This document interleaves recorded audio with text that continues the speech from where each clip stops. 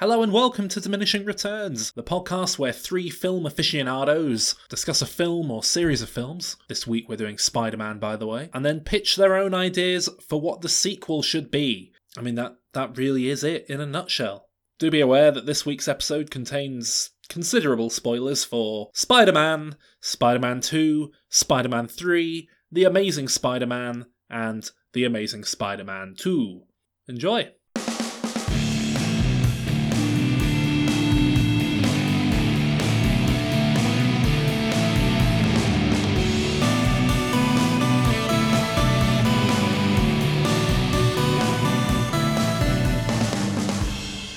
Hello listeners, welcome to Diminishing Returns. I'm Alan and I'm here as always with Saul. Hello. And Calvin. Hello. Right then, so this week we're looking at Spider-Man. No doubt we'll be going right back to some sort of animated series with you guys, I'm sure. But also we're looking at the most well-known films, the Tobey Maguire ones, the more recent ones with Andrew Garfield. And then whatever the current thing going on is, which you'll have to update me on because I couldn't be bothered to look into it. So can I make a guess early on? Okay. You certainly can. Alan's going to be really interested in how Spider-Man works as a metaphor for puberty, and his pitch is going to be built around that. Well, we'll see. Spider-Man then. Alan, you just alluded to the comics and the cartoons and stuff. I don't really know much about them. Certainly the old cartoons and things. If anyone's going to know about those, it'll be Calvin. He used to watch Fox Kids or whatever with the X-Men. Yeah, not in like 1978. I don't want that.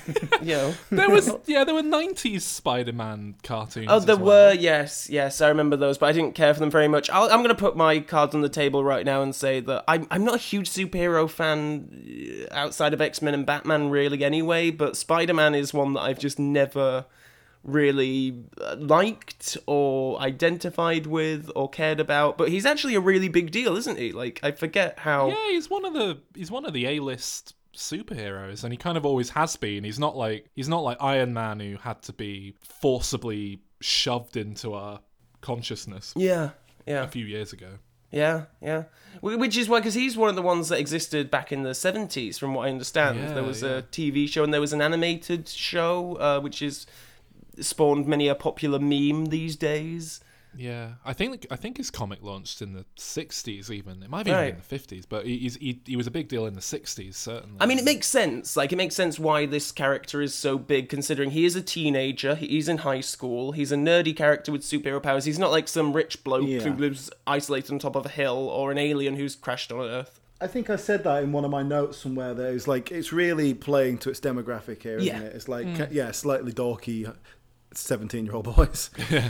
Yeah, no, exactly. I really like Spider-Man. I feel like a lot of the initial love I had for the character has faded away now because of what's, fatigue with reboots and things. But on paper, I think he's a pretty great character. He is quite different from what you get with most superheroes.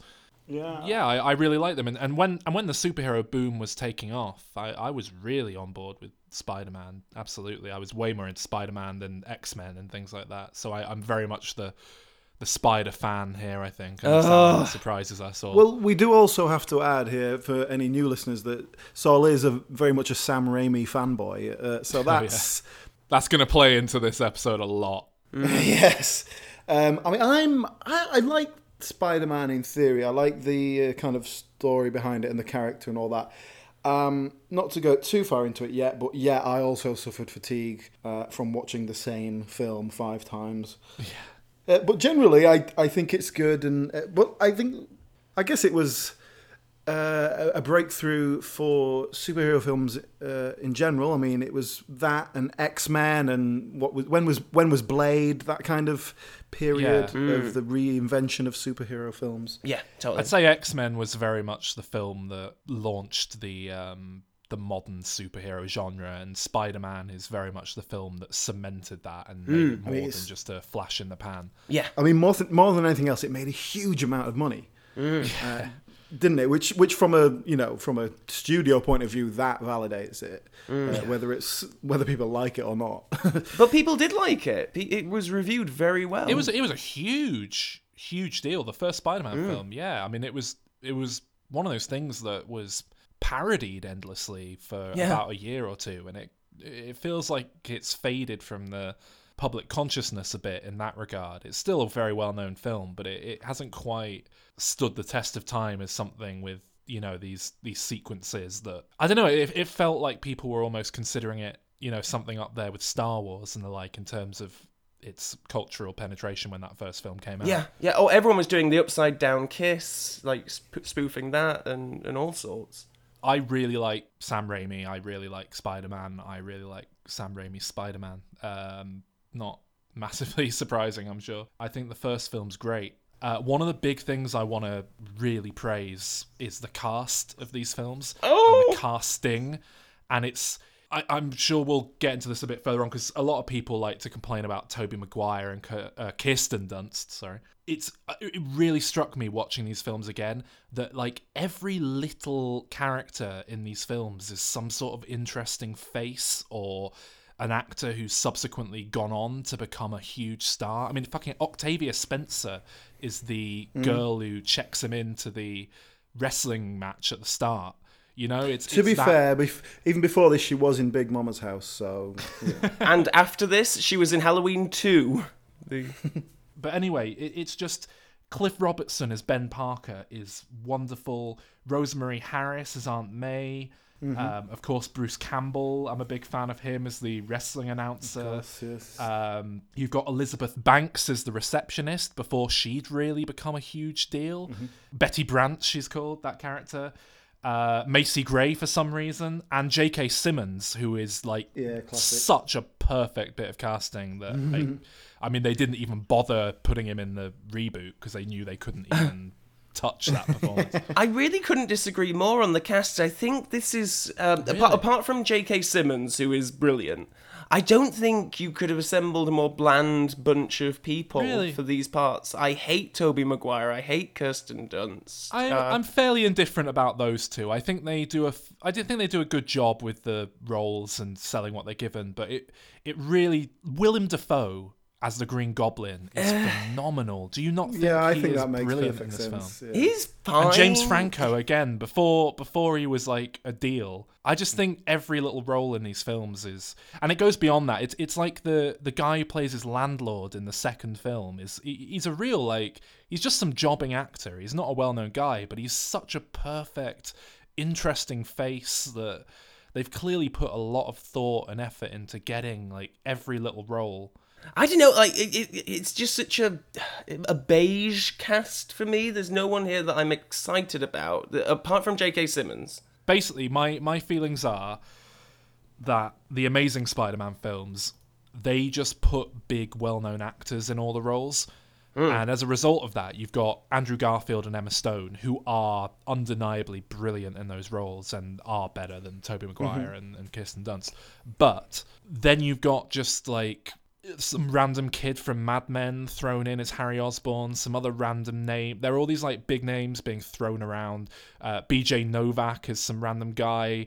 The casting's just really like, what big name can we get? And all the small roles are just generic, just generic bit part players. Whereas I really feel like Sam Raimi's films feel like he's put so much time and effort into finding just these interesting people. And I listened to the commentary on these films as well.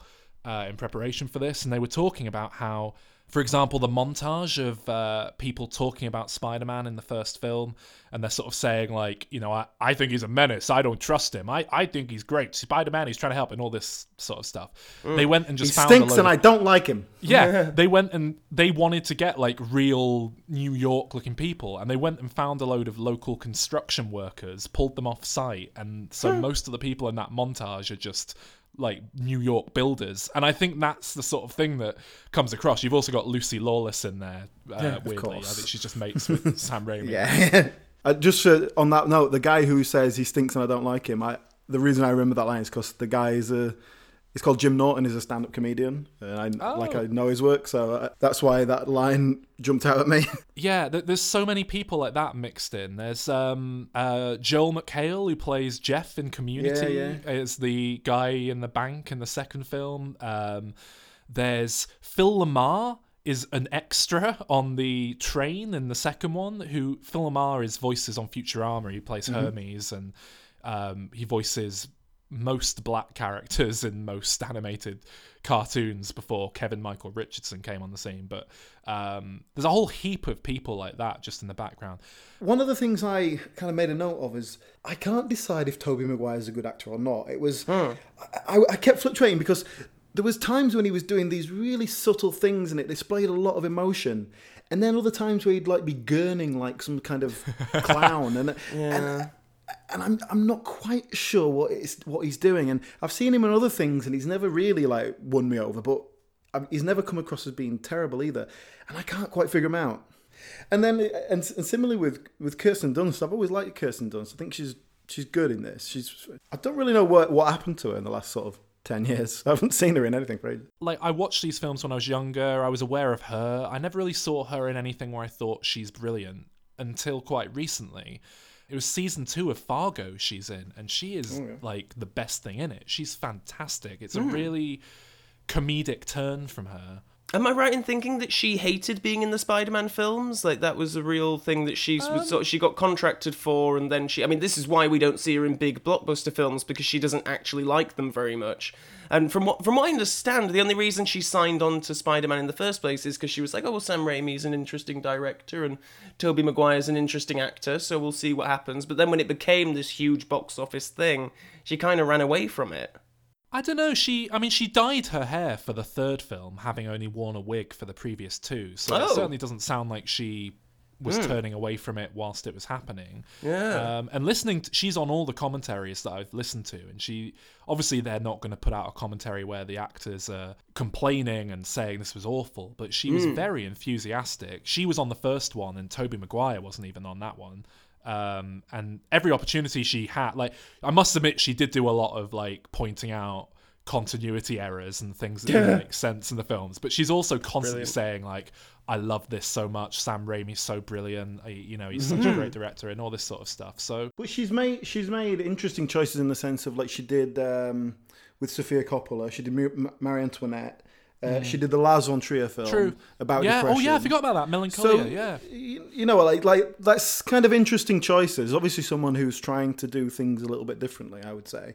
Yeah. But going back to the films, and especially the first film, like, I think what you were saying about the cast, Sol, and about the interesting sort of supporting characters, and they went and just got some construction men from New York because they needed construction men from New York. Doesn't that say a lot about the first 3 films and how they were true Sam Raimi films, whereas the Amazing Spider-Man films feel much more like just a squeaky clean studio, exactly, where everyone is vetted. Absolutely. And that's one of the notes I've made, actually, is that at times watching these, I couldn't believe how much of an auteured product they were. Yeah. For a major multi-million dollar blockbuster I made exactly franchise. the same note, That's arguably what killed the third one. I mean, I'll make a defense we'll come back Raimi to that and one. But, we'll come back to that. And it's throughout the films. It goes beyond the casting, because it's the cast, but it's everything. And one of the reasons I love these films is that there's, in almost every shot, there's something I can point out and just like go, oh, did you know this? I realized watching these films that I love practical special effects, but it has to go. It can't just be blowing up cars and men running down buildings on wires. Like, it can't just be, we blew this up for real, like Mad Max, because that bores the shit out of me.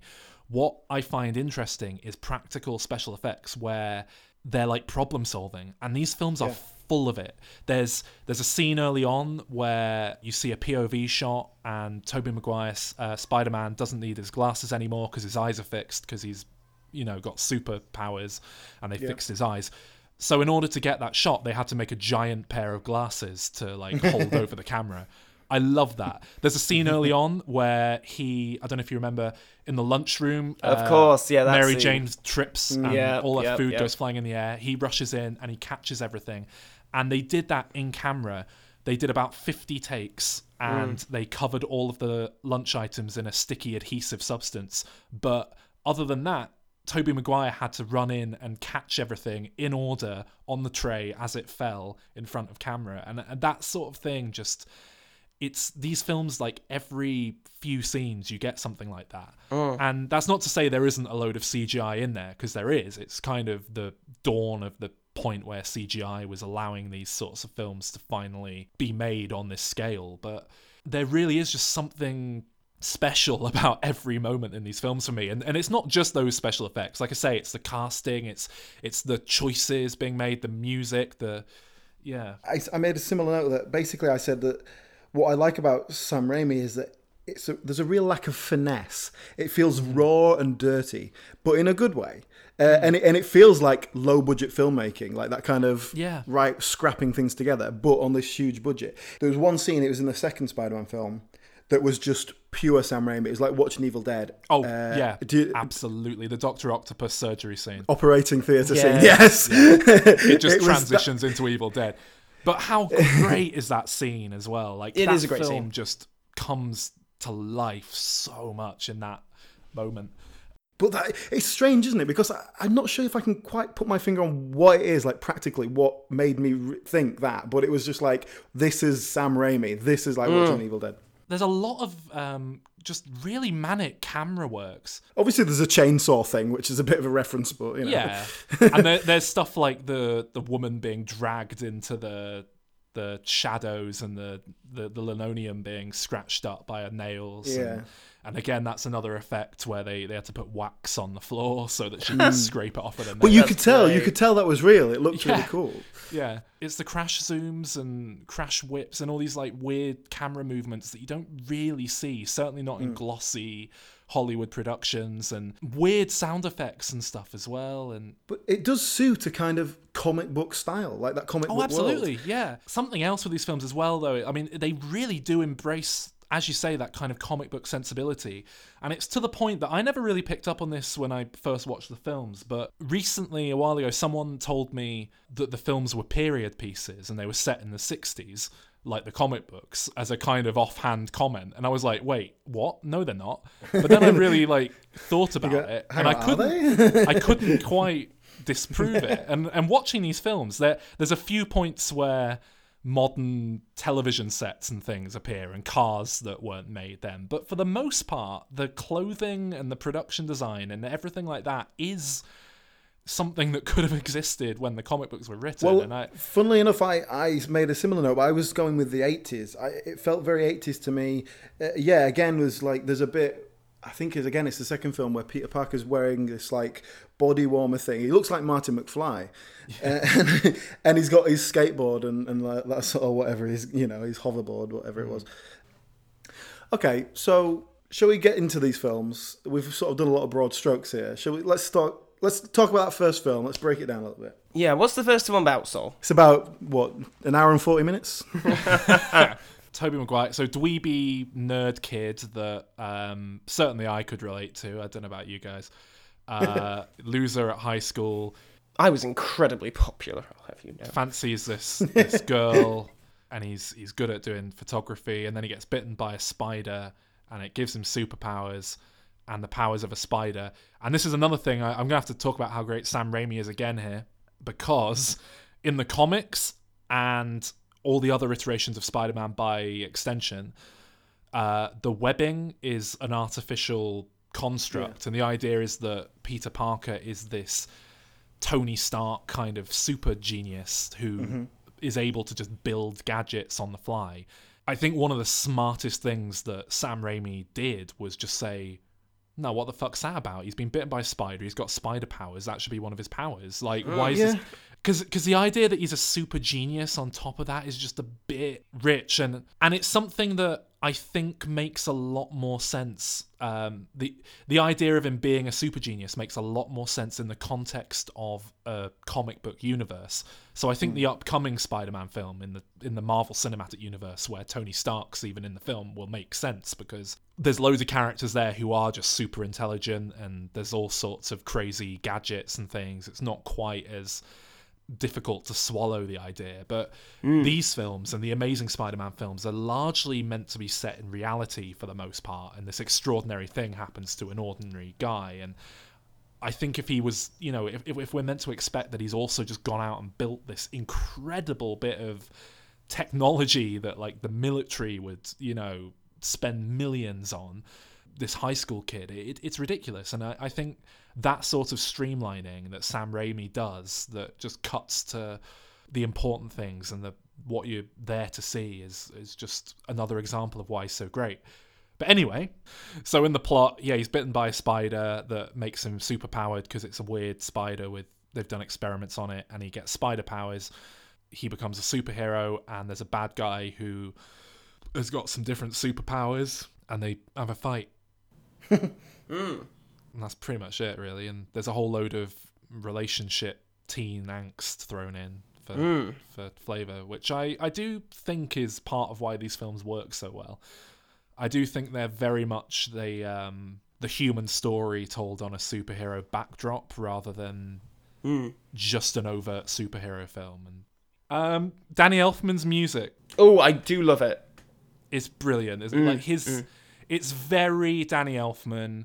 It's fairly generic Danny Elfman, but it's really strong generic Danny Elfman. Like every scene is so well scored, and I love the theme. I know a lot of people think it's one of his blander superhero themes, but I think it's great. I think it's got so much heart and wonder to it, and it really like amps me up at the start of the films when it starts playing, and then you get that like drumming and the Marvel logo. That's right. Oh, that's the theme from Lion King 2, isn't it? Oh yeah, sorry. They made the Marvel logo for this film. Yeah. That's in front of all those Marvel films. Yeah. But Raimi and Danny Elfman actually did properly fall out on the second film, didn't they? They did, yeah. I don't know if it was the second one or the third one, because it was the third film that he didn't do. I think it was the second one, because from what I heard, Sam Raimi was like, he'd put some temporary music on the soundtrack, which was from Hellraiser, I think. Yeah, and he got like too in love with it, and and he was like, "Can you make it sound like that? Make it sound like that?" And Danny Elfman was like, "Oh, you fucking like that sound so much. Why don't you just go and hire that guy?" And so he did. Yeah. And Yeah. I think I'm not sure if he's credited or not, but it's what's the guy's name? Is it Christopher Young? Because he up. did the third one. It is him. Yeah, because he did Hellraiser. They fell out, and they've since patched things up and worked together on things like Oz the Great and Powerful and stuff like that, which is the same thing that happened between Danny Elfman and Tim Burton at some point. So I do get the impression that he's a bit of a volatile guy, perhaps.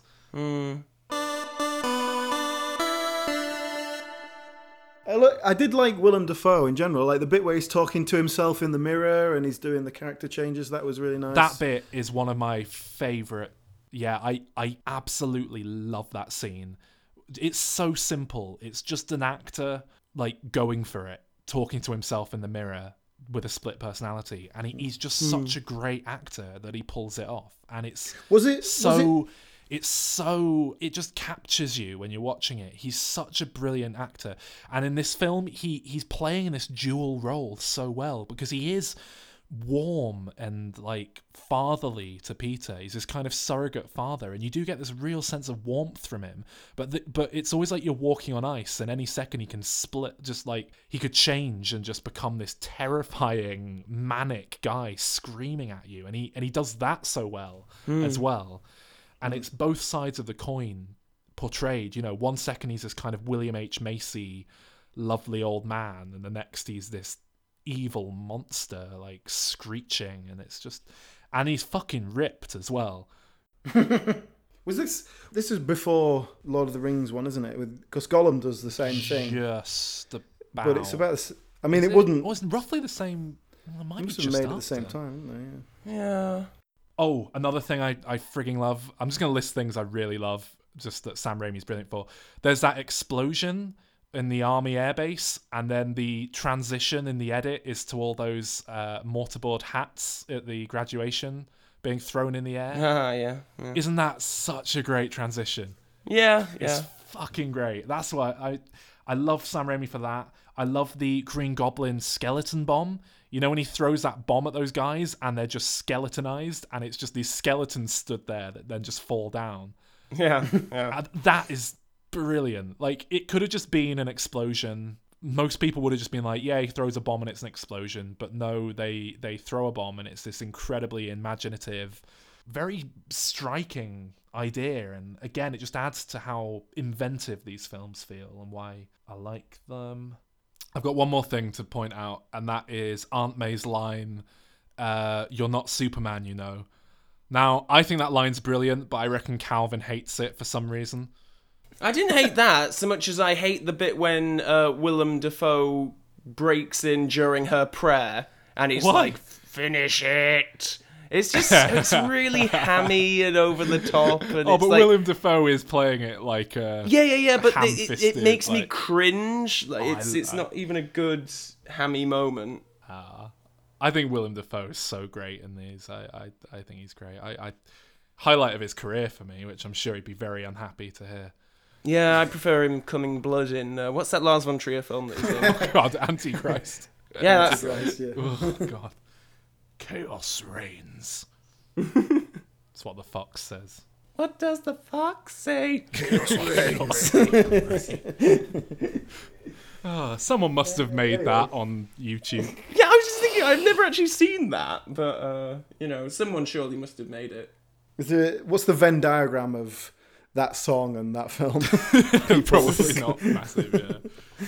But yeah, so you want to move on to the next one, I suppose? Sure. Spider-Man 2. I suppose I need to preempt this with admitting that the second film is basically the first film again. Mad scientist, Yeah, I mean, it didn't do accidentally but Frankenstein's himself, and his hubris kind of turns him into a villain, but he's kind of a conflicted good guy with like this weird split personality thing going on. And well, it's like a lot of superhero films. A lot of sequels basically just do the same thing but change up some of the elements. It didn't bother me. But I think the reason it gets away with it, because I love Spider-Man 2. I think it's better than the first one. I think it's fantastic. I think the reason it gets away with it is the human side of it, the not superpowered side of things is still moving forward, and you're developing these characters on that front. So the backdrop's largely the same, but just done with more finesse and just generally done better than it was done in the first film. But obviously the human story is still moving forward, so you don't feel like you're just being spoon-fed the same thing again. What's the story behind Alfred Molina getting this part? Doesn't it just... It seems like a really weird choice. Bizarre, like, he does it great. It's It's a great actor. Yeah. But it's just a weird choice. I love him. I loved him when I was younger in this. I pick up on the fact that he's British doing an American accent and not keeping his accent very well a lot more now. I don't know. I think it just speaks to, again, the cast in this film, just like I was saying with the first one. I've already spoken about a load of them, but another one I want to point out, little almost cameos, but just people being cast in, interesting actors and interesting little roles. Donna Murphy is Alfred Molina's wife in the film. You know who that is, Calvin? No. It's, what's she called? Mother Gothel, is it? Entangled? Oh, of course. Oh, wow. Yeah, just people like that popping up in this film all over the place. It's brilliant. How good, right, just to set the tone of the film when it opens. Yeah, that he's got to deliver these pizzas in half an hour or the pizzas are free. But he's Spider-Man. Yeah. That's such a perfect means of just establishing, like, what's going on with this character, what, like, the two sides of his life, but it's kind of comedic and stupid and low stakes.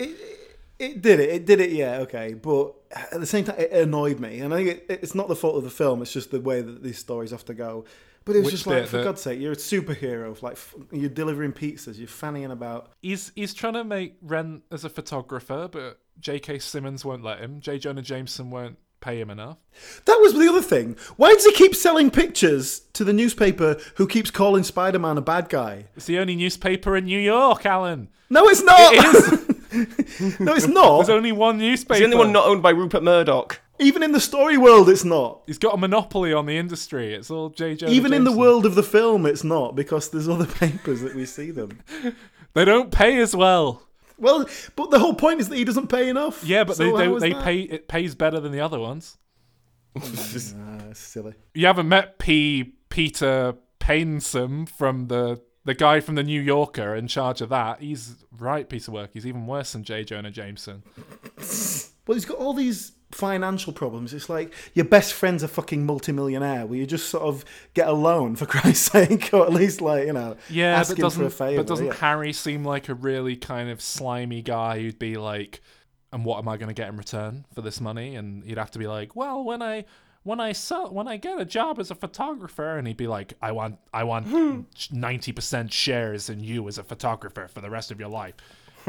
I just don't think it'd go down very well. I don't know. And it would make things even more complicated when he finds out that he killed his dad as well. Well, that 'Cause then that would add more things, wouldn't it? No, because he's too much of a businessman, and he'd be like, well, he did kill my dad, but I own 90% stake in him as a photographer from a business point of view, so I better keep him alive, and there wouldn't be any conflict.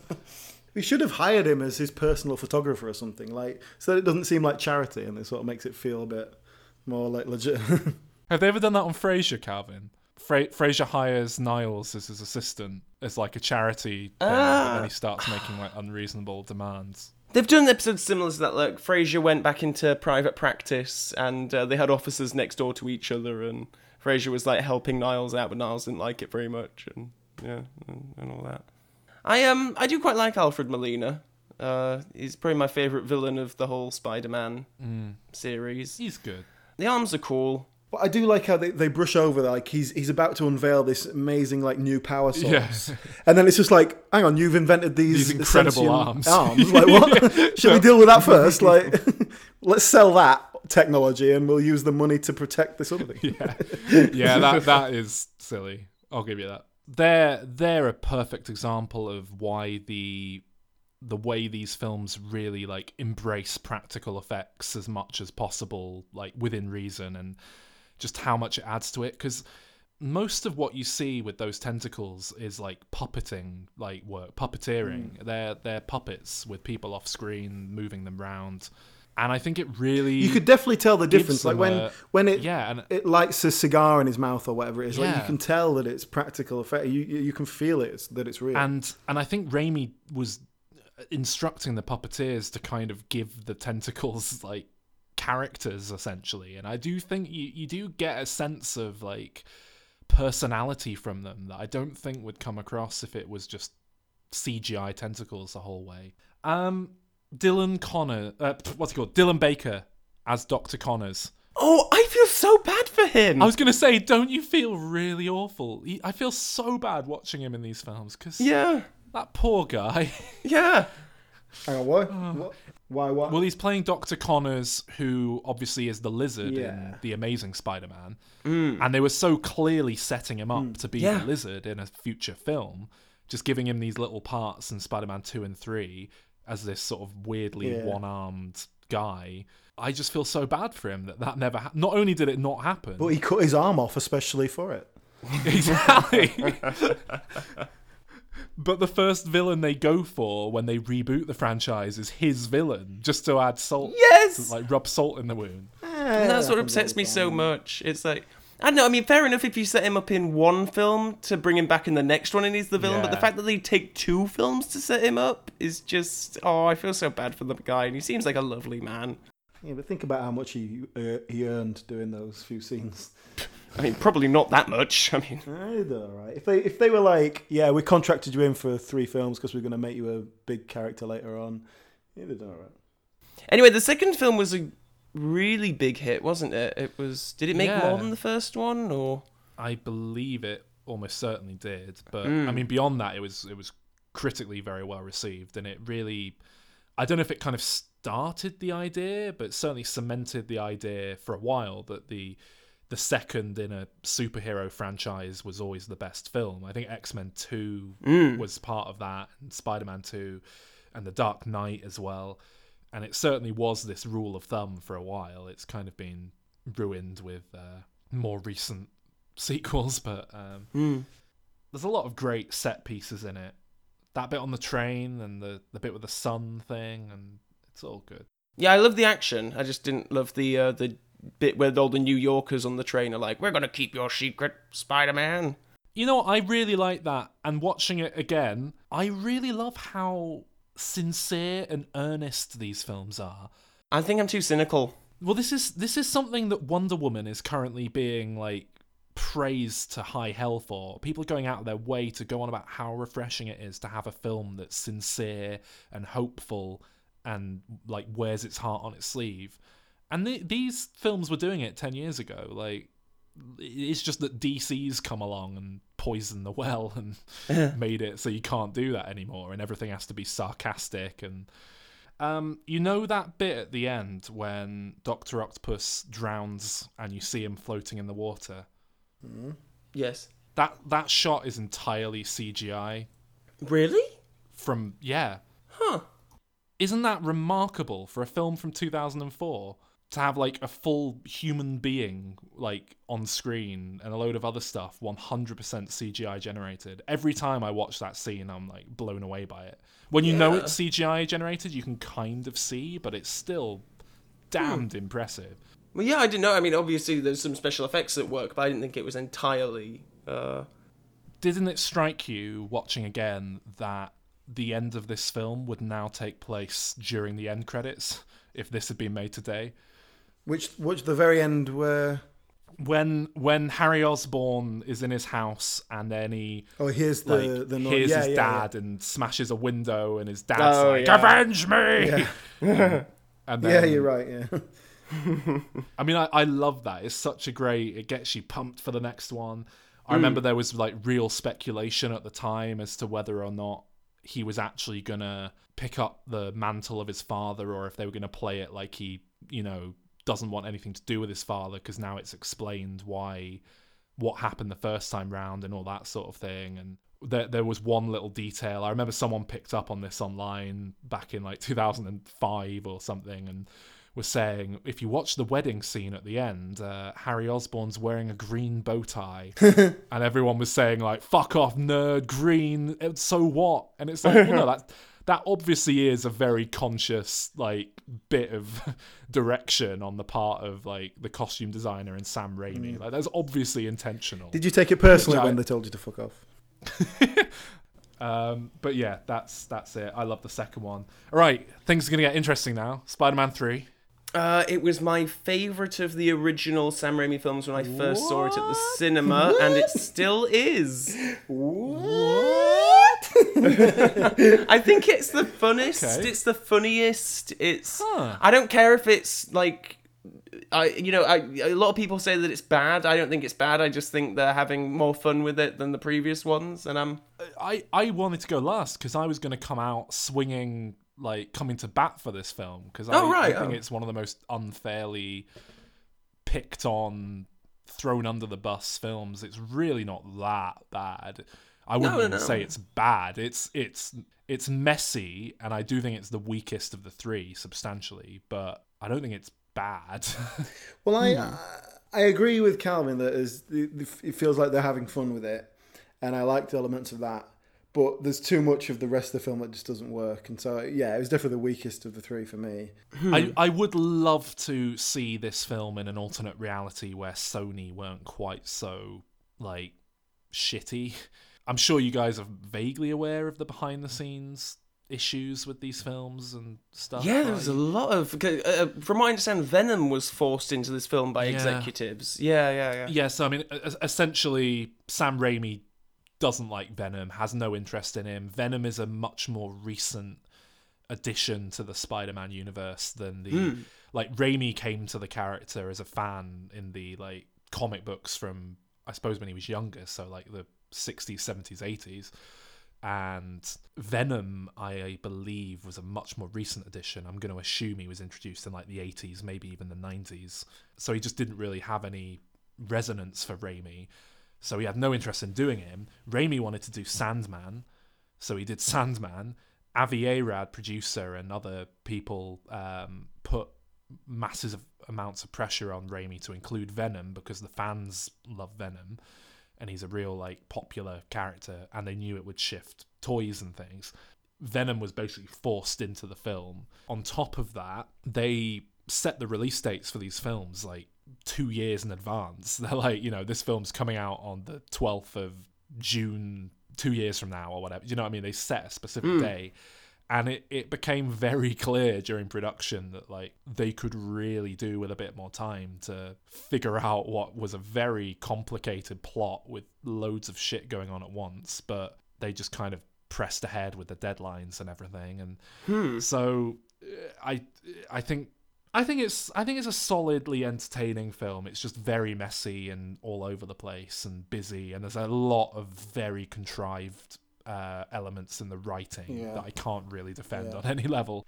I also think that I've spoken about the cast in the first two films, how much I love them. That's kind of gone in this one. I don't get a sense of all the smaller roles being filled with like fun, exciting little bit players anymore. Thomas Hayden, no, what's his name? The guy played Thomas Hayden Church, the Sandman. No, Topher Grace played Topher Grace. Awful Sandman Topher Grace, as he's known. Yeah, he's just like he's just not great. Like Thomas Hayden Church was all right. I think he's worked with Sam Raimi before, and I think I like him. But it feels like, and obviously this is what you've just said, but there was far too much going on here, too many characters. If you'd taken Venom out of it and given Sandman more time, I think that could have worked, because I don't think that worked.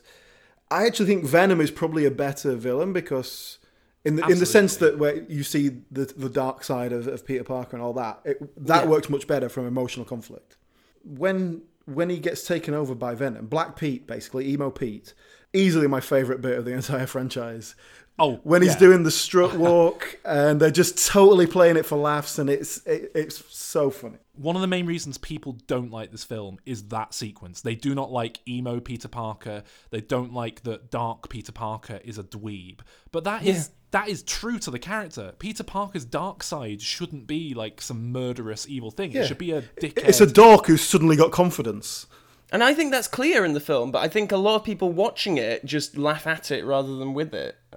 I think a lot of people don't get Sam Raimi's sense of humour, quite frankly. I am completely on board with his sense of humour. I think he's really funny, but he really clicks with my own sensibilities in terms of sense of humour. I think a lot of people view this the same way they view Adam West's Batman, in that this is a self-aware, bordering on self-parody film, and it's trying to be funny and silly, and it isn't given the credit it deserves for that. People just look at it and think, what a bunch of idiots, what were they playing at? But just like with the 60s Batman, which was a self-aware mockery of the 1940s serial, but most people now view without that context and think, what the fuck were they thinking? This is ridiculous. The same's true here. People don't get that you can kind of... it's the idea of self-parody, really. It's the idea that you can laugh at something and with it at the same time that I think people struggle with. And it's absolutely what I get out of Army of Darkness and most of the Evil Dead movies, to be honest. And it's absolutely what I get out of this film. Because it's ludicrous. And if you need proof that it's like meant to be funny, you only have to look at the reactions of the extras around him.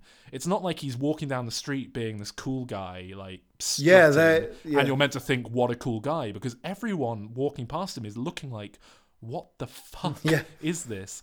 And all the extras have clearly been directed to like behave like normal people. Like, what the fuck is this?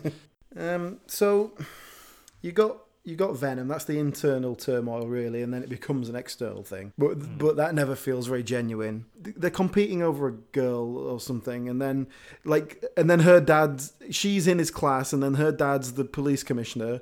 It's like all these coincidences that, obviously from the comic books, but it just doesn't work. And he's just such a shit character, though. I mean, I don't mind any of those coincidences. I think the really bad contrivances are... there's a meteorite that just happens to land next to Spider-Man carrying an alien. That happened, right? And I thought, right, it's going to get explained later that it was someone shot it there deliberately, or it's going to come up later.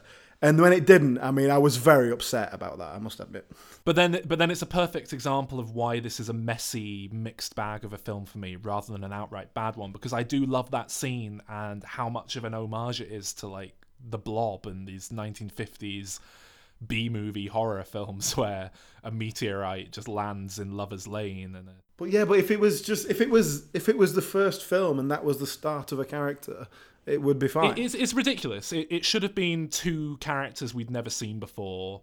It hitches a ride back to New York on one of them, and then it like consciously chooses Peter Parker because he's like it sees him Spider-Man who's it chooses Spider-Man. It sees this much stronger person and goes, all right, I'm having that body. Or what's his name, the astronaut from the previous film, returns back with some weird, thing from space, and that would have made more sense. There's so many things. My understanding is that they were originally going to make Spider-Man 3 and Spider-Man 4 back to back at one point, and it was going to be a big 2-part film.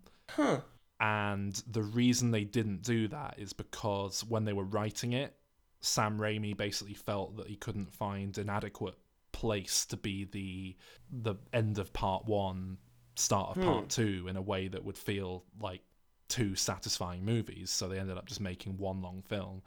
And whilst I'm glad he didn't just put out part 1 of a thing and it just didn't end and what have you, because I don't like that. I do think it's kind of a shame they didn't work on making 3 and 4 work as part of a bigger whole like that, because it needs more time spent on explaining things and making it all work and make sense. And there's only one thing better than a snooty French maitre d', and that's a snooty French maitre d' played by Bruce Campbell.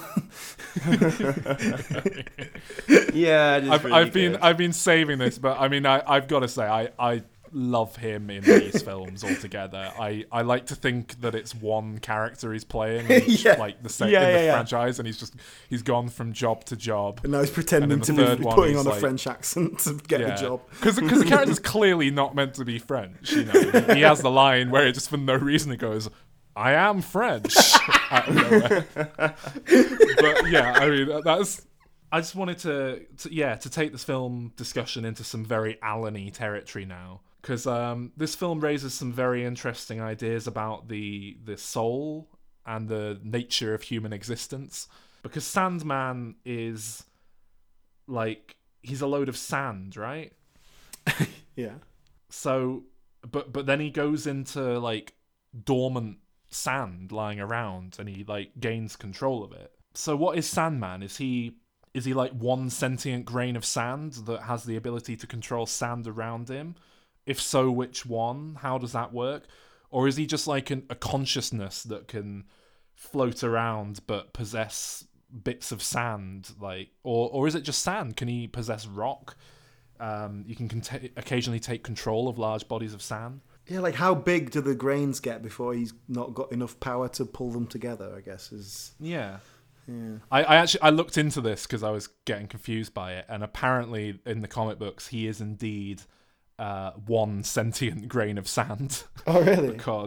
because there's an issue where apparently he's trying to get into the Sahara Desert to like become giant and massive or something, and Peter Parker stops him and isolates the grain of sand that is conscious and then interrogates it, tortures it to get information. So I need to read that. I haven't read it yet, but sounds very interesting.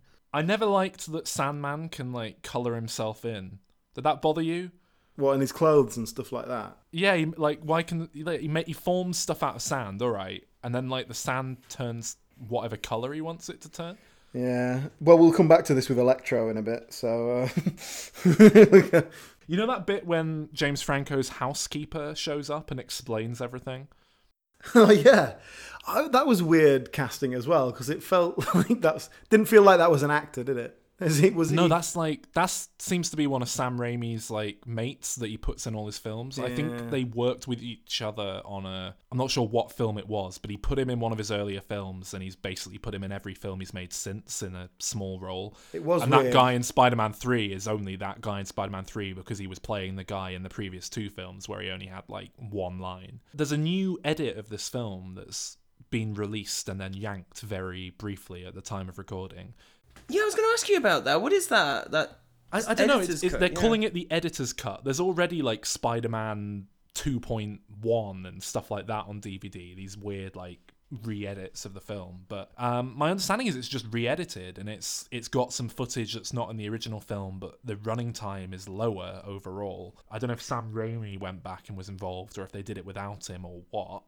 But one thing I do know is apparently one of the things that's come out as a result of it is apparently that scene with the housekeeper was originally intended to be taking place entirely within James Franco's head, which explains why it's so contrived and stupid. And for whatever reason, like along the way in the edit, they just like made it be real, which is weird, but yeah. Apparently, actually, Sam Raimi, when he makes a film, he gets 2 editors to make a rough cut initially, independently of each other, and then he watches both versions like back to back and kind of merges the two, like the best bits from each cut, into one cut. It's cool, that, isn't it? How do the money men feel about that?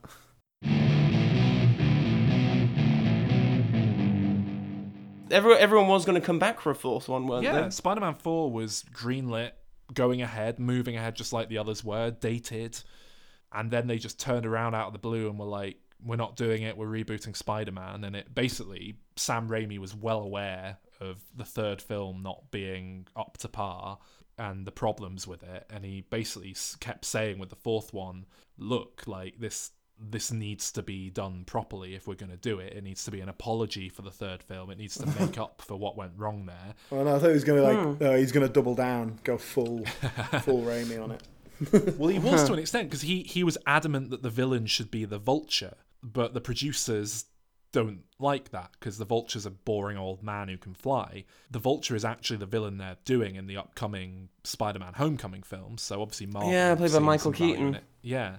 They got completely like deep into pre-production. I think the film got delayed once or twice, slightly, because Sam Raimi needed more time to work it out, make sure it was going to work, and eventually he just... Apparently it was very, mutually respectful, so they say, and he just said to them, look, I can't make this film within this time frame, so I suggest you just call it quits here and make your reboot that I know you've been prepping for when I step away from these films. And they were like, yeah, we'll do that then. Well, that was the thing, like, I remember it came about super quickly that, like, as it was, like, literally Sam Raimi was out, and then the next day it was like, well, that's fine, because we're rebooting it anyway, and we've got this director and this cast, and it was like... I think they announced the reboot with the news that he was stepping away from it. I think it was simultaneously announced, from what I remember. I might be misremembering, but yeah, it's bizarre, because, I mean, I stand by it. I think that was such a fucking stupid decision on Sony's part to reboot. Sam Raimi steps away from the film. You hire a new director. Tobey Maguire and everyone step away because they don't want to do it without Sam Raimi. You hire a new cast. You've got this world to play in. Let someone else play with it. You've got so much left to explore there. Don't just wipe the slate clean. And if you do reboot it, don't hard reboot it, soft reboot it. Don't just give us the same film again as Spider-Man 1. Give us a new adventure with the same characters. But am I right in thinking... differently. Am I right in thinking that in the comic books, like, there's a different Spider-Man that's not Peter Parker, like someone else takes on the same... Do that. Correct. There is Miles Morales. Well, not only that, not only do they do the exact same thing there, but they even pick a villain who is the same thing as the first 2 Spider-Man films. They, like, yeah, maybe there was a feeling of we've got to do the Lizard because we've been teasing it for the last 2 films, but we've already had a film where a mad scientist injects himself with something and... it doesn't save the world like he was hoping, and it turns him evil, and we don't need that again so soon. It infuriates me. And the thing is, if you're gonna do the same exact thing again, find a new spin, find a new, like, take on it. Don't do it in the exact same way, which is what The Amazing Spider-Man is. It's a poor emulation of Sam Raimi's films. The music by James Horner is a shit, like, I hated the version music. of Danny Elfman's score. It's so, like, similar. Everything about it is... The opening credits are the same.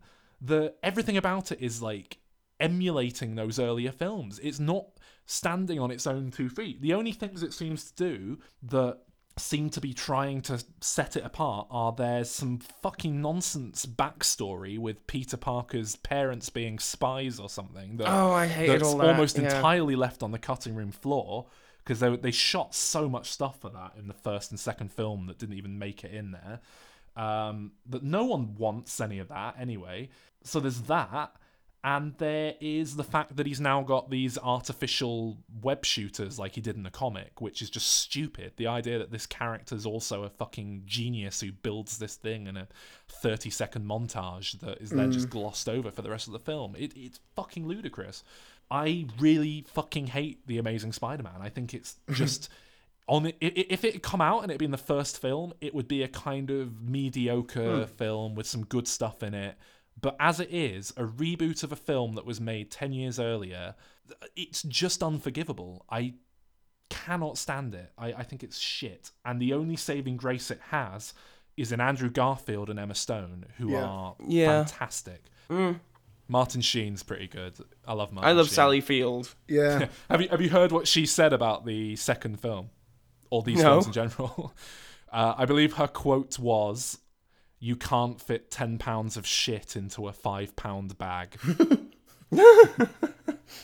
Wow. But I agree with you, Sol. Like, for me, what made this film stand out was the emotional storyline. I felt that it was taken more seriously, it had more depth, and I think that was mostly down to the actors. Emma Stone, fantastic. Garfield, I'm not quite convinced by him, but he's obviously got some talent. I don't know, what can you say? It's the same thing. And it's just, like I say, so much of it's emulating the earlier film. It's not even like going off on a tangent and doing it differently. You know, compare Batman Begins to Tim Burton's Batman. They are worlds apart. And that's what this should have been. But instead it's just this shitty, inferior thing that we saw done better less than 10 years ago.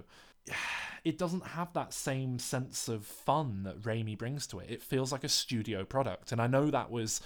part of the idea. They hired Mark Webb fresh off of 500 Days of Summer, so his only experience is on a relatively small rom-com. They hired him knowing they were going to get a director they could control and tell exactly what to do, the studio execs, and wouldn't be getting in the way like Raimi was doing. I'll say as well, in terms of casting, it's only these lead actors that do it for me. Everyone else, I think, is inferior to Raimi's films. Rhys Ifan is a great charismatic actor, and in this, he's just there's nothing there, is there? He's not given anything to do. They've dressed him up like Stephen Merchant, and he's like, he brings nothing to it. Dennis Leary's no James Cromwell, even though James Cromwell didn't have anything to do in his film. He still brought more to it than Dennis Leary. He can do that one bit, can't he? But there's no depth. When he has a death scene and he's like, "Leave my daughter out of it because you're gonna get her killed." She does, by the way. There's no power behind that, is there? There's no emotional force around it because it's Dennis Leary. It's like you need. Isn't it weird to think, Alan, that there's a parallel universe somewhere where Bill Hicks didn't die and he was like taking on shit roles in superhero movies as romantic interest dance and stuff. You just can't see that, can you? I liked. There was a little moments I liked. There's the scene in the car with the boy where he has to rescue him. That is a standout sequence that works really well. And generally, with this incarnation of the character, they seem to try and make him more like a human side, where he talks to people and the kids, particularly. And they do a great job. That seemed a very conscious effort, and that was one of the few things they changed. And it's just he goes wrestling again in this film. For fuck's sake, like they even have a scene where Rhys Ifans is like arguing with himself in the mirror, and all it does is highlights how much like how less good this is than the first time we saw it, because Willem Dafoe was phenomenal at that.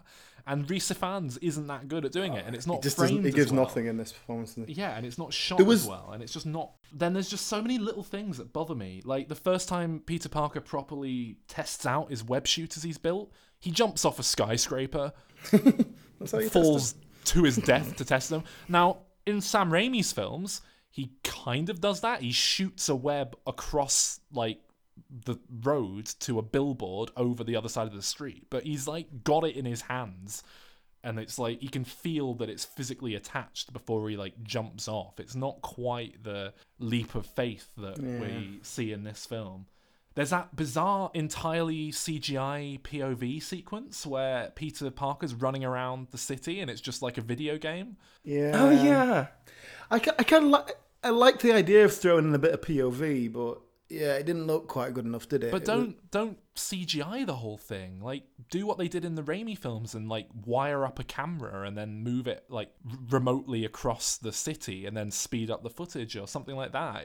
That was another major difference. You felt the reliance on CGI with the cityscapes massively. and stuff. Although I will say, what I preferred about this Spider-Man was his movement, and this is obviously comes from it being CGI. It was like a less human movement. It was more kind of quick insect-like movements and crawling up the walls, which I liked. I thought that was better characterization. But you can only do that because it's not a real person. It's CGI. Dennis Leary, an arrest warrant for Spider-Man, which is like completely unjustified, to say it's meant to be after he's just saved that kid on the bridge, and that's what's justified it in terms of the character in the film. So over the top angry policeman stereotype in this film. It's fucking shit lazy writing. And speaking of shit lazy writing, the most unforgivable bit of fucking awful writing I can remember seeing in a film is in this, actually, which is they need the Lizard to figure out that Spider-Man is Peter Parker. So he looks at Peter Parker's camera, and oh look, there's a sticker on it that conveniently says "Property of Peter Parker," even though that's not. Didn't they do that in The people use. Simpsons? Yeah, but The Simpsons spent the first act of the episode setting up that Bart's been given a label maker, and then that he's labeling everything, and like it's like they go out of their way to justify it and make a joke of it as well. Whereas this film doesn't. You never see any labels like that anywhere else in the film. You never get a sense that it's not even in line with this character. It's something Tobey Maguire's Peter Parker would probably do, but I don't know about Andrew Garfield with his skateboard and his cool haircut. And when you consider all they had to do is have him look through the camera and see a photograph that like confirms that it's him or something like that, just unforgivably bad writing. And then there's all this, after the film ends, there's like 15 minutes of extra stuff with like Peter Parker and Gwen just being like, oh, you coming to my dad's funeral in the rain with black umbrellas. I'll leave you to it. That over the head shot of black umbrellas in the rain. Oh, dear me. And that end credit sequence as well. Because they were like, oh, well, the Avengers and stuff, they're big now, so we've got to have a credit sequence. What are we going to do? Well, let's just have some random man no one cares about talking to our shit version of the Lizard. And he says, leave Peter Parker alone, not setting anything up whatsoever. Brilliant. Well done. Anyway, that's it for the first one from me. Okay, yeah, let's move on to the next one then. Second one for me, I know this is generally regarded as the low point of the franchise. For me, it's a huge, huge improvement over the first. Yeah, I'm surprised to hear that. I didn't think it, because I know it's obviously the film that killed this rebooted universe in its tracks, despite it making a shit ton of money and all that sort of thing. But yeah, it is regarded as the low point, as you say. I wish they'd just started with this and not done the previous This film one. is a fucking mess. It's not great, but hey, it's trying something new. It's doing something vaguely interesting. It goes into full comic book mode, doesn't it? Yeah. And some of it works. It's like it completely embraces that, which I don't like, but yeah, it's at least it's doing something new. There's like, again, all the stuff with Peter Parker's backstory, I hate it. I don't need it. Most of it's cut. It feels like a weird strand from an earlier draft. I suppose it is. All that stuff on the airplane at the start, load of bullshit. Paul Giamatti, what was he thinking? What was he thinking? Similarly, actually, what was Jamie Foxx thinking? Because yeah, he's totally wasted in this. It doesn't get a chance to do anything. whilst I quite like what he does here, playing Dwayne Dibley, I am amazed that he was on board with it. Oh, why? Jamie Foxx likes to do a bit of comedy. He's all up for that. Yeah, Motherfucker Jones, that was him, wasn't it? But yeah, I can see it. What I really hate about that character is when he's having his mind struggles or whatever they are, and they play that song underneath I it, like and it's that. like, He's got this they weird... will laugh at you. I love that. What's it going like? I can't even remember the tune. It's this weirdest bit of film scoring where there's just like, someone talking like this under the music. Yeah.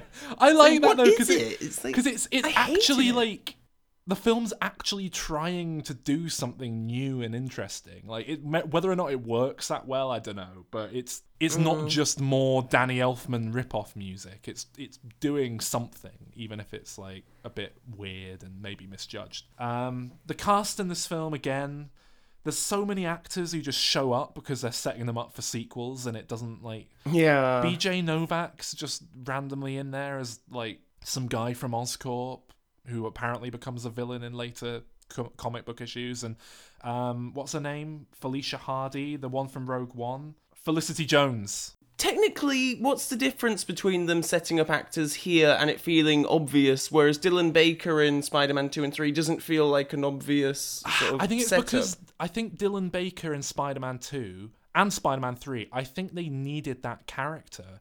And they were like, we're going to have this mentor Peter goes to, and he discusses it. Well, why not? Why don't we make it one of his, college professors? Oh, we can make it this character from the comics that we like. That's a really organic way of making that work. Whereas here it feels like, how can we crowbar this character into the film? And it's just not as... There's no reason for Felicia Hardy to be in the film, other than she becomes Black Cat down the line. I don't like... that kid from Mad Men who plays Harry Osborn? I mean, that's what I was just going to say. I mean, he's terrible. He's really awful. It's a bad character. I'll give him some credit. But that is a bad performance. That's it. He's a step down from James Franco in Spider-Man 3, where James Franco visibly wants nothing to do with it in every frame. Who is he? I've never seen him in anything. Dane DeHaan. Yeah. Isn't he in Mad Men, or am I confusing it with something else? He was in Chronicle. That was his big breakthrough. Yeah. He's not in Mad Men, so... What am I thinking of? I don't know. Oh, I don't even... Oh, man. You're obviously thinking of someone else. Yeah. Yeah. Well, he's even more shit than I thought then. Wow. So Electro gains powers from, like, being electrocuted. Like, is this the 50s?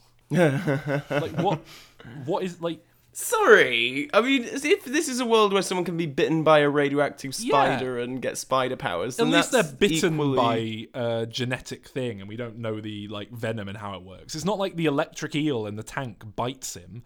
He's electrocuted in a tank full of water, and he happened to fall in with a big cable, so he gets really electrocuted, and that somehow turns him into electricity. Yeah, I mean, It's fine. I don't know, Sandman. It's just... At least that was a weird experiment we don't know the ins and outs of. But yeah, I mean, what annoyed me was that he's like wearing a tailor-made leather suit, like, and then he sucks himself into the sockets, and he's not wearing a suit, and then it comes. If they said to him, or he said in the film, like, "Oh, careful with that experimental electricity cable that we've been working on. It's got some weird properties we don't quite understand. Maybe I'd be all right with it." But it's just a big power cable. Oh, God. Yeah. And also... How does it give him, like, telekinetic powers? I was about to say, how come electricity makes stuff levitate? That's my next note. But you know what? For the most part, Electro's powers are very well realised in this film, and I do think they do quite a good job of making a villain of him. He's quite interesting. It's certainly a nice break from the mad scientist with a heart of gold thing. I have a question about Gwen Stacy dying, which is a pretty big deal. Does she die because she hits the ground and Peter was too late? Or does she die because he grabs her and she breaks her back from...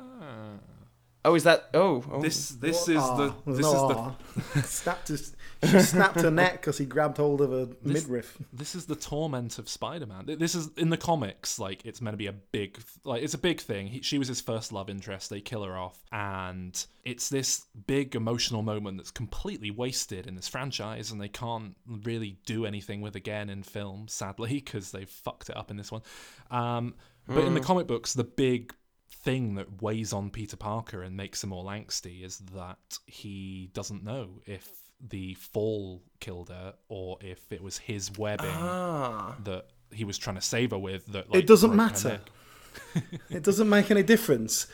She's there because No, In the because comic books, I don't know. It might well make more sense, but yeah, in the context of this film, you are absolutely correct. It's redundant and a moot point. and when her dad said, "Please leave her out of it because you're going to bring danger onto it," and he says, "Do you know what? I can't have people near me because if people find out who I am, they're going to attack those who are near me." And he's right, and so it's his fault. He should feel emotional responsibility for that, and you can that should be part of the conflict of the character, like Uncle Ben, because ultimately you can say, "Okay, it's not my fault that bad thing happened, but I feel emotionally responsible." Yeah, then they realised that they'd made a big mess of everything and no one liked the film, and they made a deal with Marvel that no one anticipated happening, but makes so much sense. Yeah, it's quite extraordinary, isn't it? It really is. Like, this sort of corporate...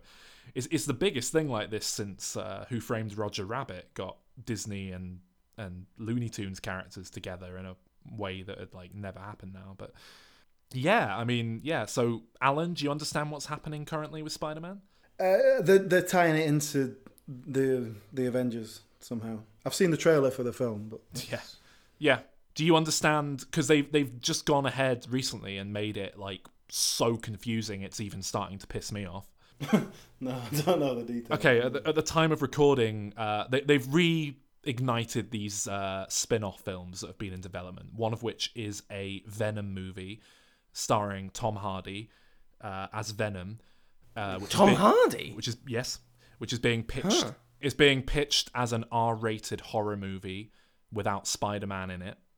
They're working on the Black Cat film, but it's now a Black Cat and some other female character combo. They're working on a few spin-off movies. They're working on a few of these. Yeah. They're working on a few of these spin-off movies, and they were saying they're going to do it without Peter Parker or Spider-Man involved, which is beyond batshit crazy, because Venom is, like, by definition, a corruption of Spider-Man. You can't do it without him. It doesn't make any sense.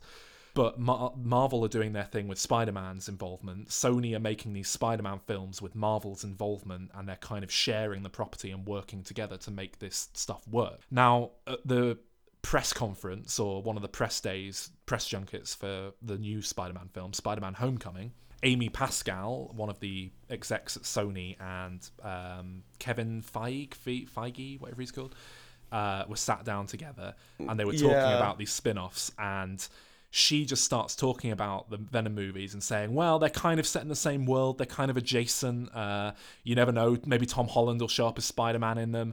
And Kevin Feige's face is amazing, because it's the first he's heard of it, that's what you can tell, and he's just like, what? And it seems like going forward, the universes are going to be a Venn diagram with all of the Marvel Cinematic Universe films in one circle, all of the Spider-Man universe films in one circle, and then a little sliver where they overlap in the middle with the Spider-Man standalone movie, Homecoming, the 2 sequels they're contracted to make for that, and Civil War, and I suppose the upcoming Avengers with Spider-Man in it. So there's going to be like the most complex, convoluted, awkward continuity. Your average moviegoer is not going to understand what the hell is going on.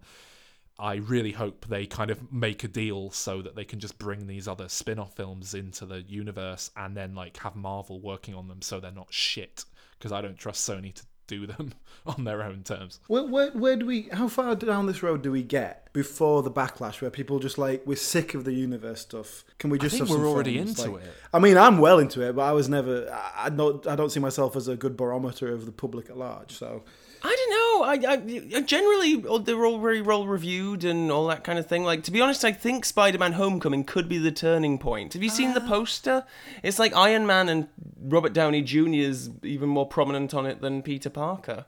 I think the trailer looks great fun. I'm too much Tony Stark. I'm like, I want Tony, but that's what's going to set this apart from the previous fucking 5 Spider-Man films, is that this is the one with Tony Stark in it. And also, have you guys seen Captain America: Civil War? Oh, I've seen it. Spider-Man has a sizable role in that, and it's quite...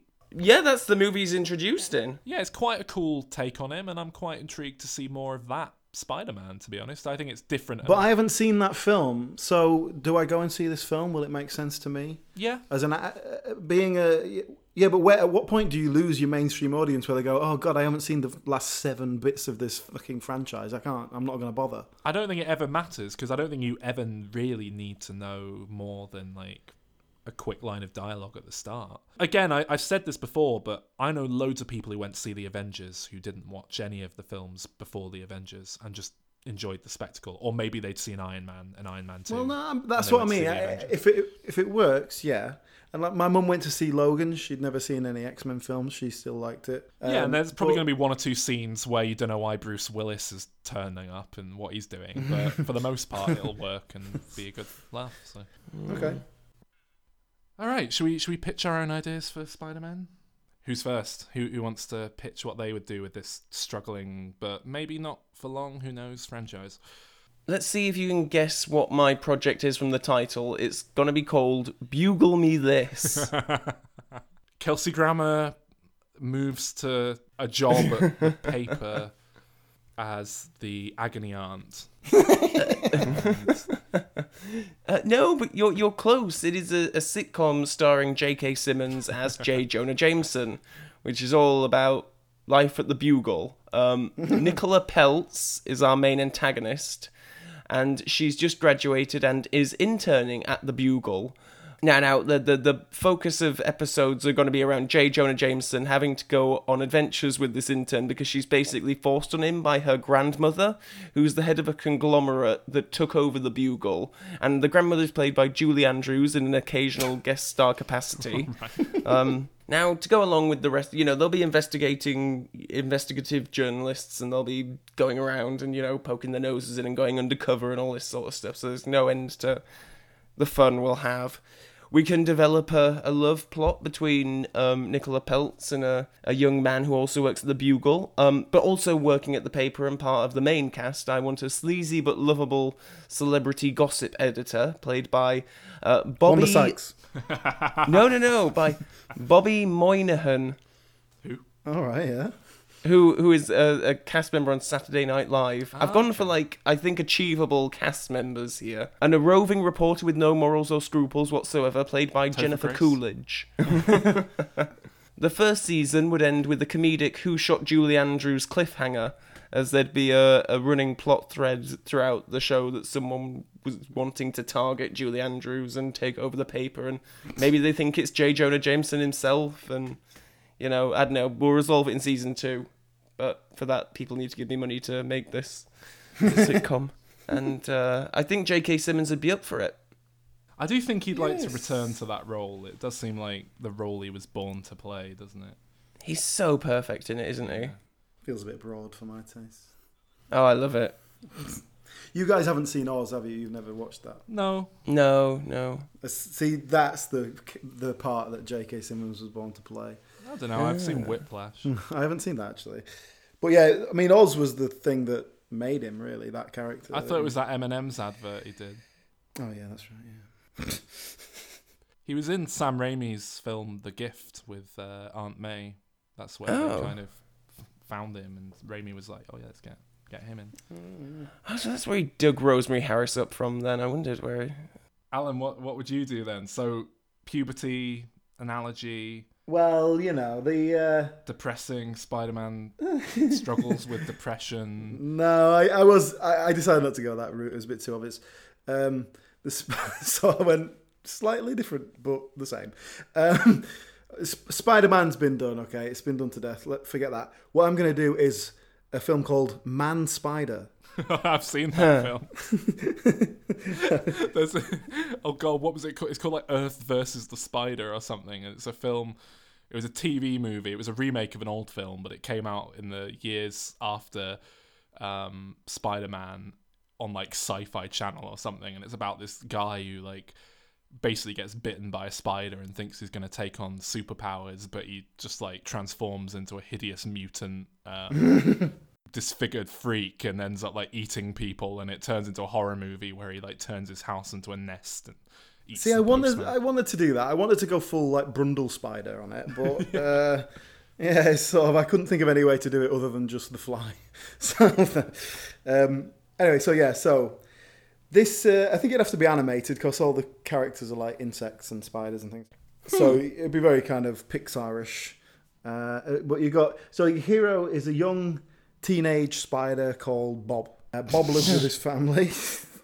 Bob lives with his family. For some reason, it conforms to very traditional human social norms of a mum and a dad, handful of kids, very anthropomorphized kind of animals. We establish his life a little by showing him at Spider High School, and he's a bit of a nerd, but not a total loser. A bigger spider calls him a bonehead and sort of smashes him up against the lockers, that sort of thing. So one day he gets caught by a human. It turns out he's been captured for scientific study. He gets put in a tank. He gets put in a tank with these other spiders. And this what? Yeah. He gets put in a tank with these other spiders, and that's like the kind of prison movie section of the film. So, at first he's nervous, he has to learn the ropes. He probably gets befriended by like an older, wiser spider who will, take him under his wing. Yeah. Probably not have too much sort of prison rape in there because it's for the kids. So it's probably going to be implied rather than shown. You're not going to have J.K. Simmons. Yeah, J.K. Simmons is the leader of the Aryans spiders, which he's very good at. So then he gets taken by the humans. They do some kind of experiment with him in which they diddle with his DNA. They give him some human DNA. This has an effect on him. He starts to take on certain human characteristics.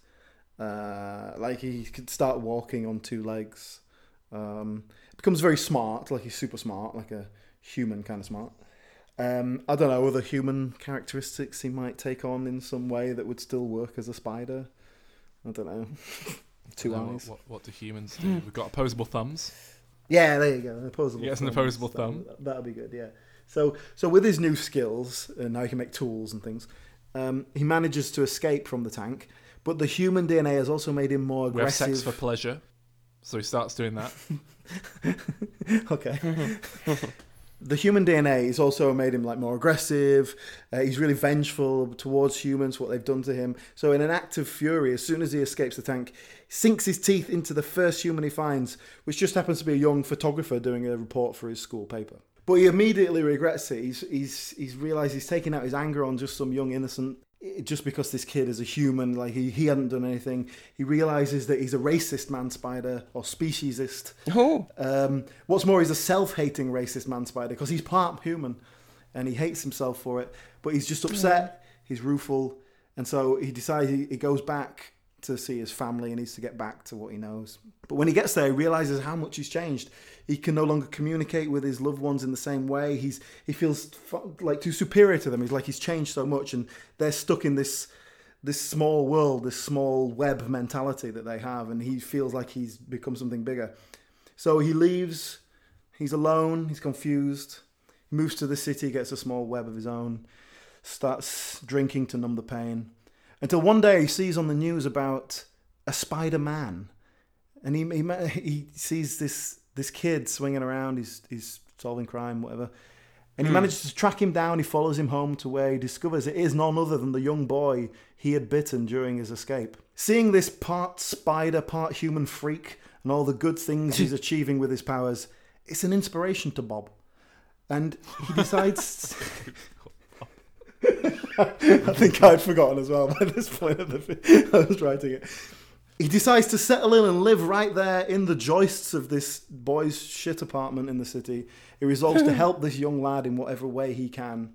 And this sets up the sequel where they become a team and they fight crime together.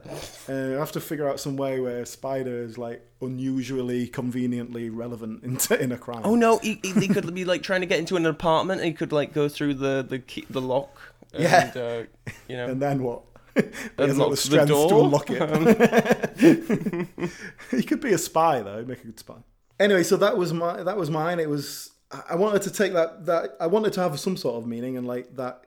It seemed the next logical step of like becoming an adolescent, taking responsibility. This is the next thing where you feel like you have to move on and sort of become someone else as you grow up. Yeah. There you go. Oh, lovely. But he's a spider. Do either of you want to guess what I've done? Because it's pretty obvious. Have you done the fourth Sam Raimi directed? The evil spider dead man. Yes. No. Oh, really? Oh, I thought you would have just done the fourth one starring John Malkovich as the Bit of both. Vulture. Bit of both. Oh, okay.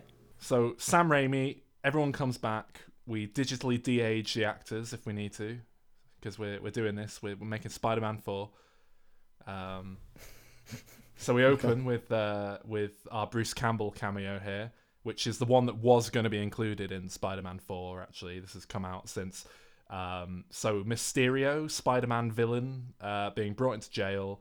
One of those things where we didn't see the adventure. He's just, handing him over to the police. We can piece it together. Mysterio is played by Mr. Bruce Campbell. That was going to be his little cameo. And so, as Raimi was planning in Spider-Man 4, the villain was going to be the Vulture, but we won't be doing that because that's. Instead, we are going to follow Dr. Michael Morbius, PhD, MD. Michael what? Michael Morbius. Morbius. Is he morbidly obese? As in a Morbius.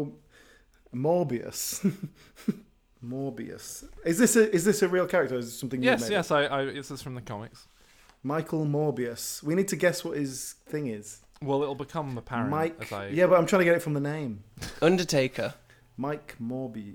He's really morbid. Morbies. He's a beekeeper. I'm afraid he's very similar to 3 villains we've already had in the franchise, but whatever. He is a scientist. He's a mad scientist. Yeah. He's crazy. He's got a rare, fatal blood disease. Oh, and he's trying to find a cure. No time for human testing. Just inject me. Yep. That's how it plays originally, but we'll swap it round so it's like his daughter or something, so that he's sympathetic. And so he goes and gets a vampire bat, and he's doing these experiments with vampire bats and making like electricity into them and turning them into a cure, right? And he does that. And he like presses the wrong button and he turns himself into a vampire by mistake. A pseudo vampire. Wait a minute, is this still a real character? Are you making this up now? He's a real guy. This is from the comic books. I'm going to explain this character in a bit of detail in a minute, right? Okay. He now has to consume blood to survive. He has an aversion to light, and he is super strong, super fast, and he can fly somehow inexplicably. He also has healing powers. And he looks like a vampire a bit, complete with fangs and a flattened nose. And if he bites others, they take on his disease of vampirism in a sort of subdued, slavey kind of state. Here's your backstory about this guy. The Comics Code Authority from 1954. I don't know if you know about these guys. Vaguely, yeah. No? They formed as a means of self-regulating comic books to stop the government from stepping in and doing it. Because in the 50s, there was all this outcry from parents and stuff that horror comics were going to turn their kids into, like, satanic mental cases. And there was going to, like, rock and roll and video games nowadays. There's always something. And it was comic books in the 50s. So they provided a code of ethics and standards. And this was at a point where Oklahoma and Houston had already banned crime and horror comics outright. So they needed to, like, do something to step in and make it all right. But yeah, the code itself outright banned a whole load of like stuff, including portrayals of policemen, judges, government officials, or respectful institutions in a way that created disrespect for authority. There was a requirement that good always triumph over evil. There was a restriction on weapons, so they were banned outright, which is why Batman has a no guns rule, for example. And there was also a blanket ban on werewolves, ghouls, zombies, and vampires. This basically killed off EC Comics, who made Tales from the Crypt, among others. William Gaines believed the ban on certain words in the title, such as horror and terror, to be aimed specifically at him and his company. Mad Magazine escaped because they converted officially from being a comic book to a magazine so that the code stopped applying to them. Anyway, what they did in the year 1971 was they updated the code to allow for vampires, ghouls, and werewolves, but not zombies, just to kind of relax it a bit and make it less overzealous. They had to be handled in the classic tradition, such as high-caliber works by Poe. So Marvel in the mid-70s introduced some Haitian supervillain mind-controlled walking corpses called Zubembis. Oh, God. Good lord. And Dr. Morbius debuted in 1971 following the Comics Code Authority's ban on vampires being lifted. It was them going crazy because why not, you know? It was issue 101 of Spider-Man, actually, and the first issue written by someone other than Stan Lee, because Stan Lee was currently writing a movie that never got made. Anyway, back to my pitch. So at the start, Peter and Mary Jane, they're getting back on track, and he's trying to be Spider-Man, she's trying to be an actor, all that shit. And this is interspliced with Morbius' origin story. He's probably a professor, and Peter's probably writing a story on him or some nonsense like that. And anyway, they end up meeting, and they're a bit chummy, because it's exactly how these films work. Then Morbius goes crazy, there's some horror hijinks, and Spider-Man eventually intervenes after Morbius attacks Aunt May or something like that, bites her. So Spider-Man comes in, save the day, they all have a big fight, ending in a spooky showdown in the cemetery, and it ends with Morbius being impaled with a stake through the heart in a crypt. And Jeez. Spider-Man leaves, but he doesn't realise that Morbius has healing powers, and that the magic vampire shit like that doesn't do anything to him because he's not a real vampire. He's just like a science experiment. So Morbius slowly comes back to life. Remember, this is all being directed by Sam Evil Dead Raimi. So he's going mad with this. Like, it's all like Evil Dead. It's brilliant. With that in mind, let's dial up the Evil Dead in this mother a little bit. Peter Parker takes Mary Jane and her sister's boyfriend and some random fifth wheel to a remote cabin in the woods just to get away from it all. He needs a break. Morbius believes he can use Spider-Man's DNA to cure himself or something, so he just needs some spider blood. It turns out that a load of his previous victims, including Aunt May, have become his vampire minions, which he didn't realise was going to happen. But it's happening. So now, Spidey and co are in a cabin in the woods, and then we basically get Evil Dead with a huge budget and Spider-Man as it fully embraces horror, and the vampires set upon the cabin. And I suppose it has to have limited gore because it's probably aiming for PG-13, but, you know, whatever. Morbius and cronies manage to kill all but Spidey and Mary Jane, who stumble upon a book that seems to inherently strike fear into the hearts of the vampires for some reason. And Peter starts reading from it as it seems to force them to back away. And using this, they're able to overpower the vampires and win the big fight. And they have to burn the cabin down and all that sort of stuff and walk home. Over the end credits, we see a series of scenes showing Ash from Evil Dead trying to re-assimilate himself after returning to the present after Army of Darkness. He moves to New York and gets a job as a loudmouth wrestling announcer. But the place gets shut down because it's a bit shady. He gets a job as an usher at a theatre, but he resents all the rich, like, snooty people coming in, so he's a dick whenever he gets a chance, and he ultimately gets fired. So then he affects an accent, grows a moustache, so he gets hired as a waiter at a fancy French restaurant. He takes the French act a bit too far, and guests start accusing him of racism and stuff, and he snaps. And then he's hired as a cleaner for the Osborn family, and stumbles on a whole load of Green Goblin tech, and becomes Mysterio, as we saw at the start of the film. But obviously that didn't work out, so now he's in jail annoyed. Now, Peter examines the book in New York, and he's reading it, and oh shit, there's deadites and shit, but in New York, and all of New York's infected. Ash is in jail, and gets busted out when a deadite causes a taxi to come crashing through the wall or something like that. It's utter chaos outside. It's like Ghostbusters when the ghosts get out. And we're setting up the sequel here, Spider-Man 5, which is a crossover Evil Spider Dead Man 5 or 4. There we go. You really did pitch what you want to see, though, didn't you? It's the film the fans want. It's what the people want to see. I wonder how big the overlap of Evil Dead and Spider-Man fans is. I think you'll find most Evil Dead fans are Spider-Man fans, but most Spider-Man fans are not Evil Dead fans.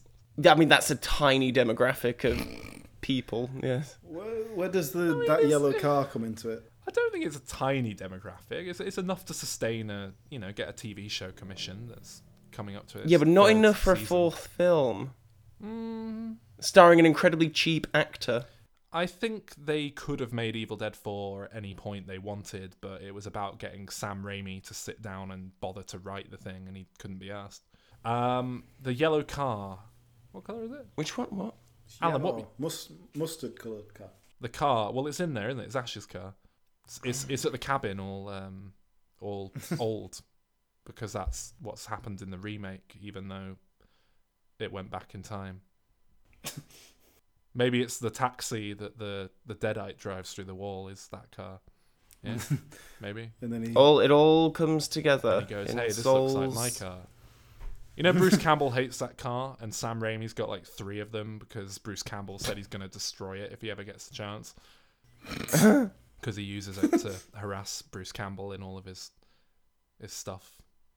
Oh, you just would be Sam Raimi if you were a Hollywood director, Soul. He's just he's like your spirit animal. He's good. Your Isn't spirit director. he? Yeah, he's good. Well, yeah. If anyone wants, I'll make Evil Dead 4, Spider-Man 4. I'll make them as one film. Save you the money. So there you go. Are you Sam Raimi and can't be bothered to make another Evil Dead film? Get in touch. Another week, another episode. As ever, thank you for listening. Another quick reminder that we have recently launched our new website at dimreturns.com. Please do go check it out. And now to play us out, a game from a quiz that we did in the recording of this episode that was cut from the main body for time, but it's a laugh in it. Enjoy. Okay, so Spider-Man quiz. This is the big Spider-Man quiz. It's the game to end. This is the Spider-Man 3 of us doing quiz games. Play along at home, kids. So, in a textbook case of nominative determinism, Mark Webb directed The Amazing Spider-Man. It's like something you'd find in a comic book. So, you have to tell me if these are real superhero... comic book and or superhero characters. You have to tell me if these are real comic book and or superhero characters. I'm going to tell you their like real names. Okay? Okay. So this guy, Telford Porter, he becomes the Vanisher. Teleporter. Teleport. Tel-E Porter. Is his middle name start with E? Is he true or is he false? Is he real or not? I'm going to guess real. I think that's real. That is real. Yes, correct. They went to both. Okay, next up. Joe Kerr. Yeah, that's the Joker. That's definitely used in some regard when we were watching the Batman films. Calvin? He uses it as an alias at some point. Calvin, true or false? Nah, I don't think so. Calvin is correct. The Joker has used this pseudonym on various occasions, but it's safe to assume that he's taking the piss. Oh, it's not his... Oh, yeah, you did say real name, didn't you? Yeah, sorry. Next one. Shelley Ter Anderson. To her friend... Sorry, what? To her friends, Shell, a.k.a...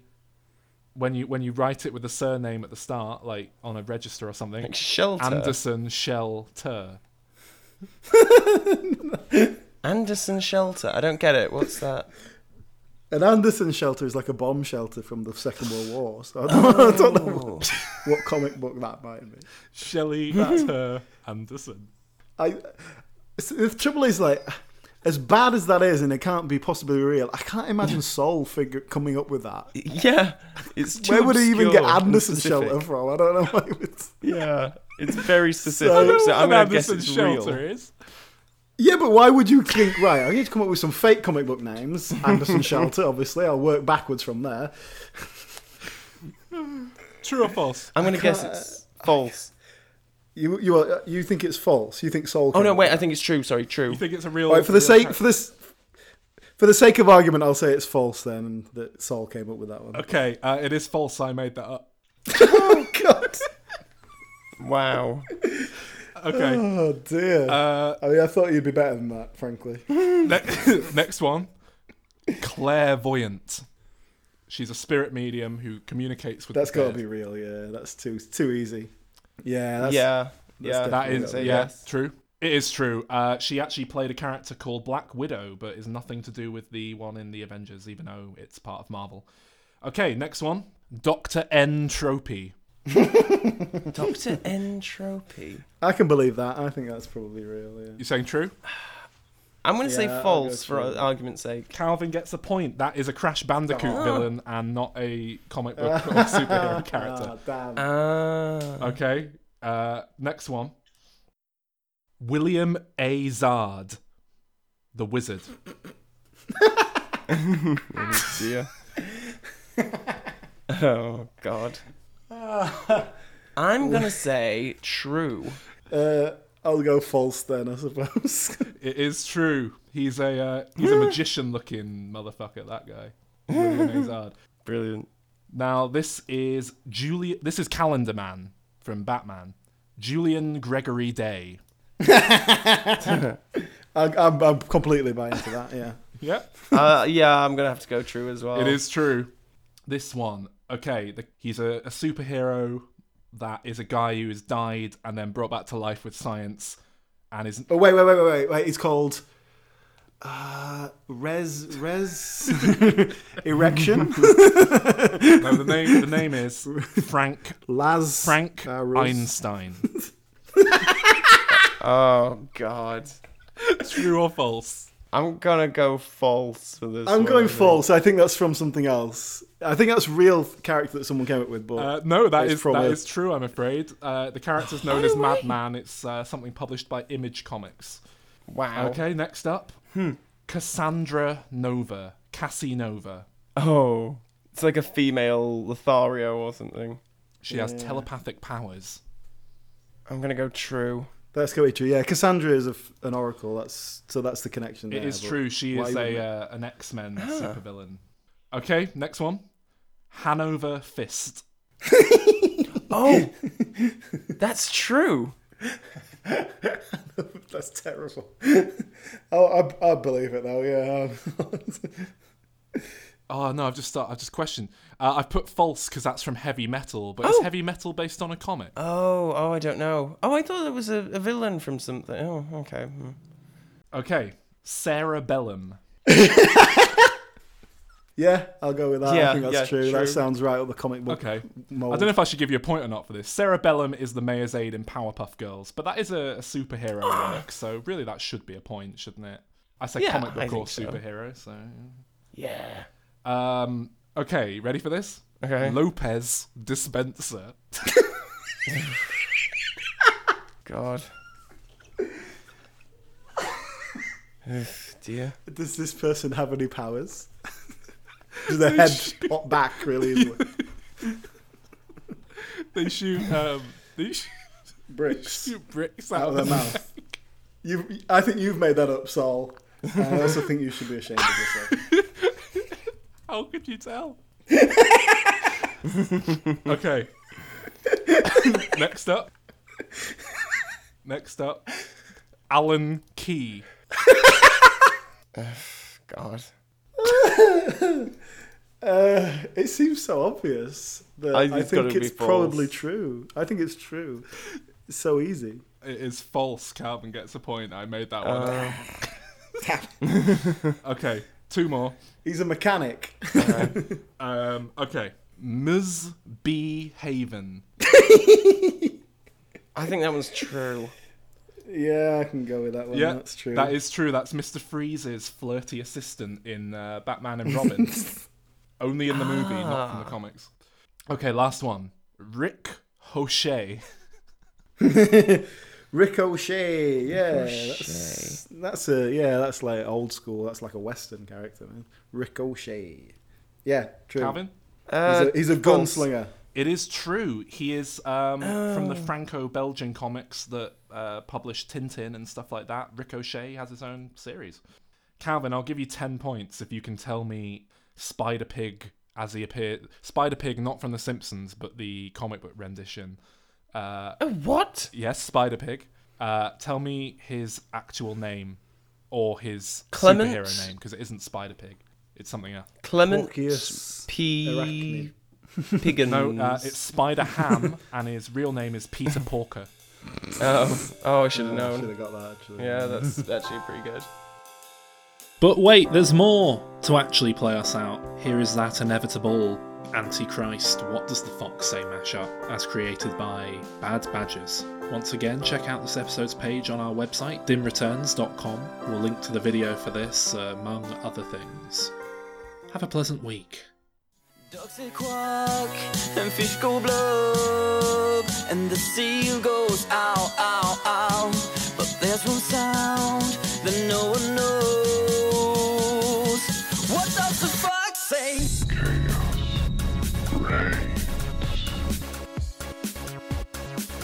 What the fox say?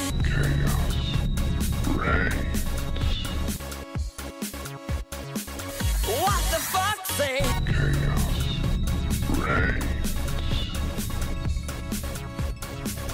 What the fuck?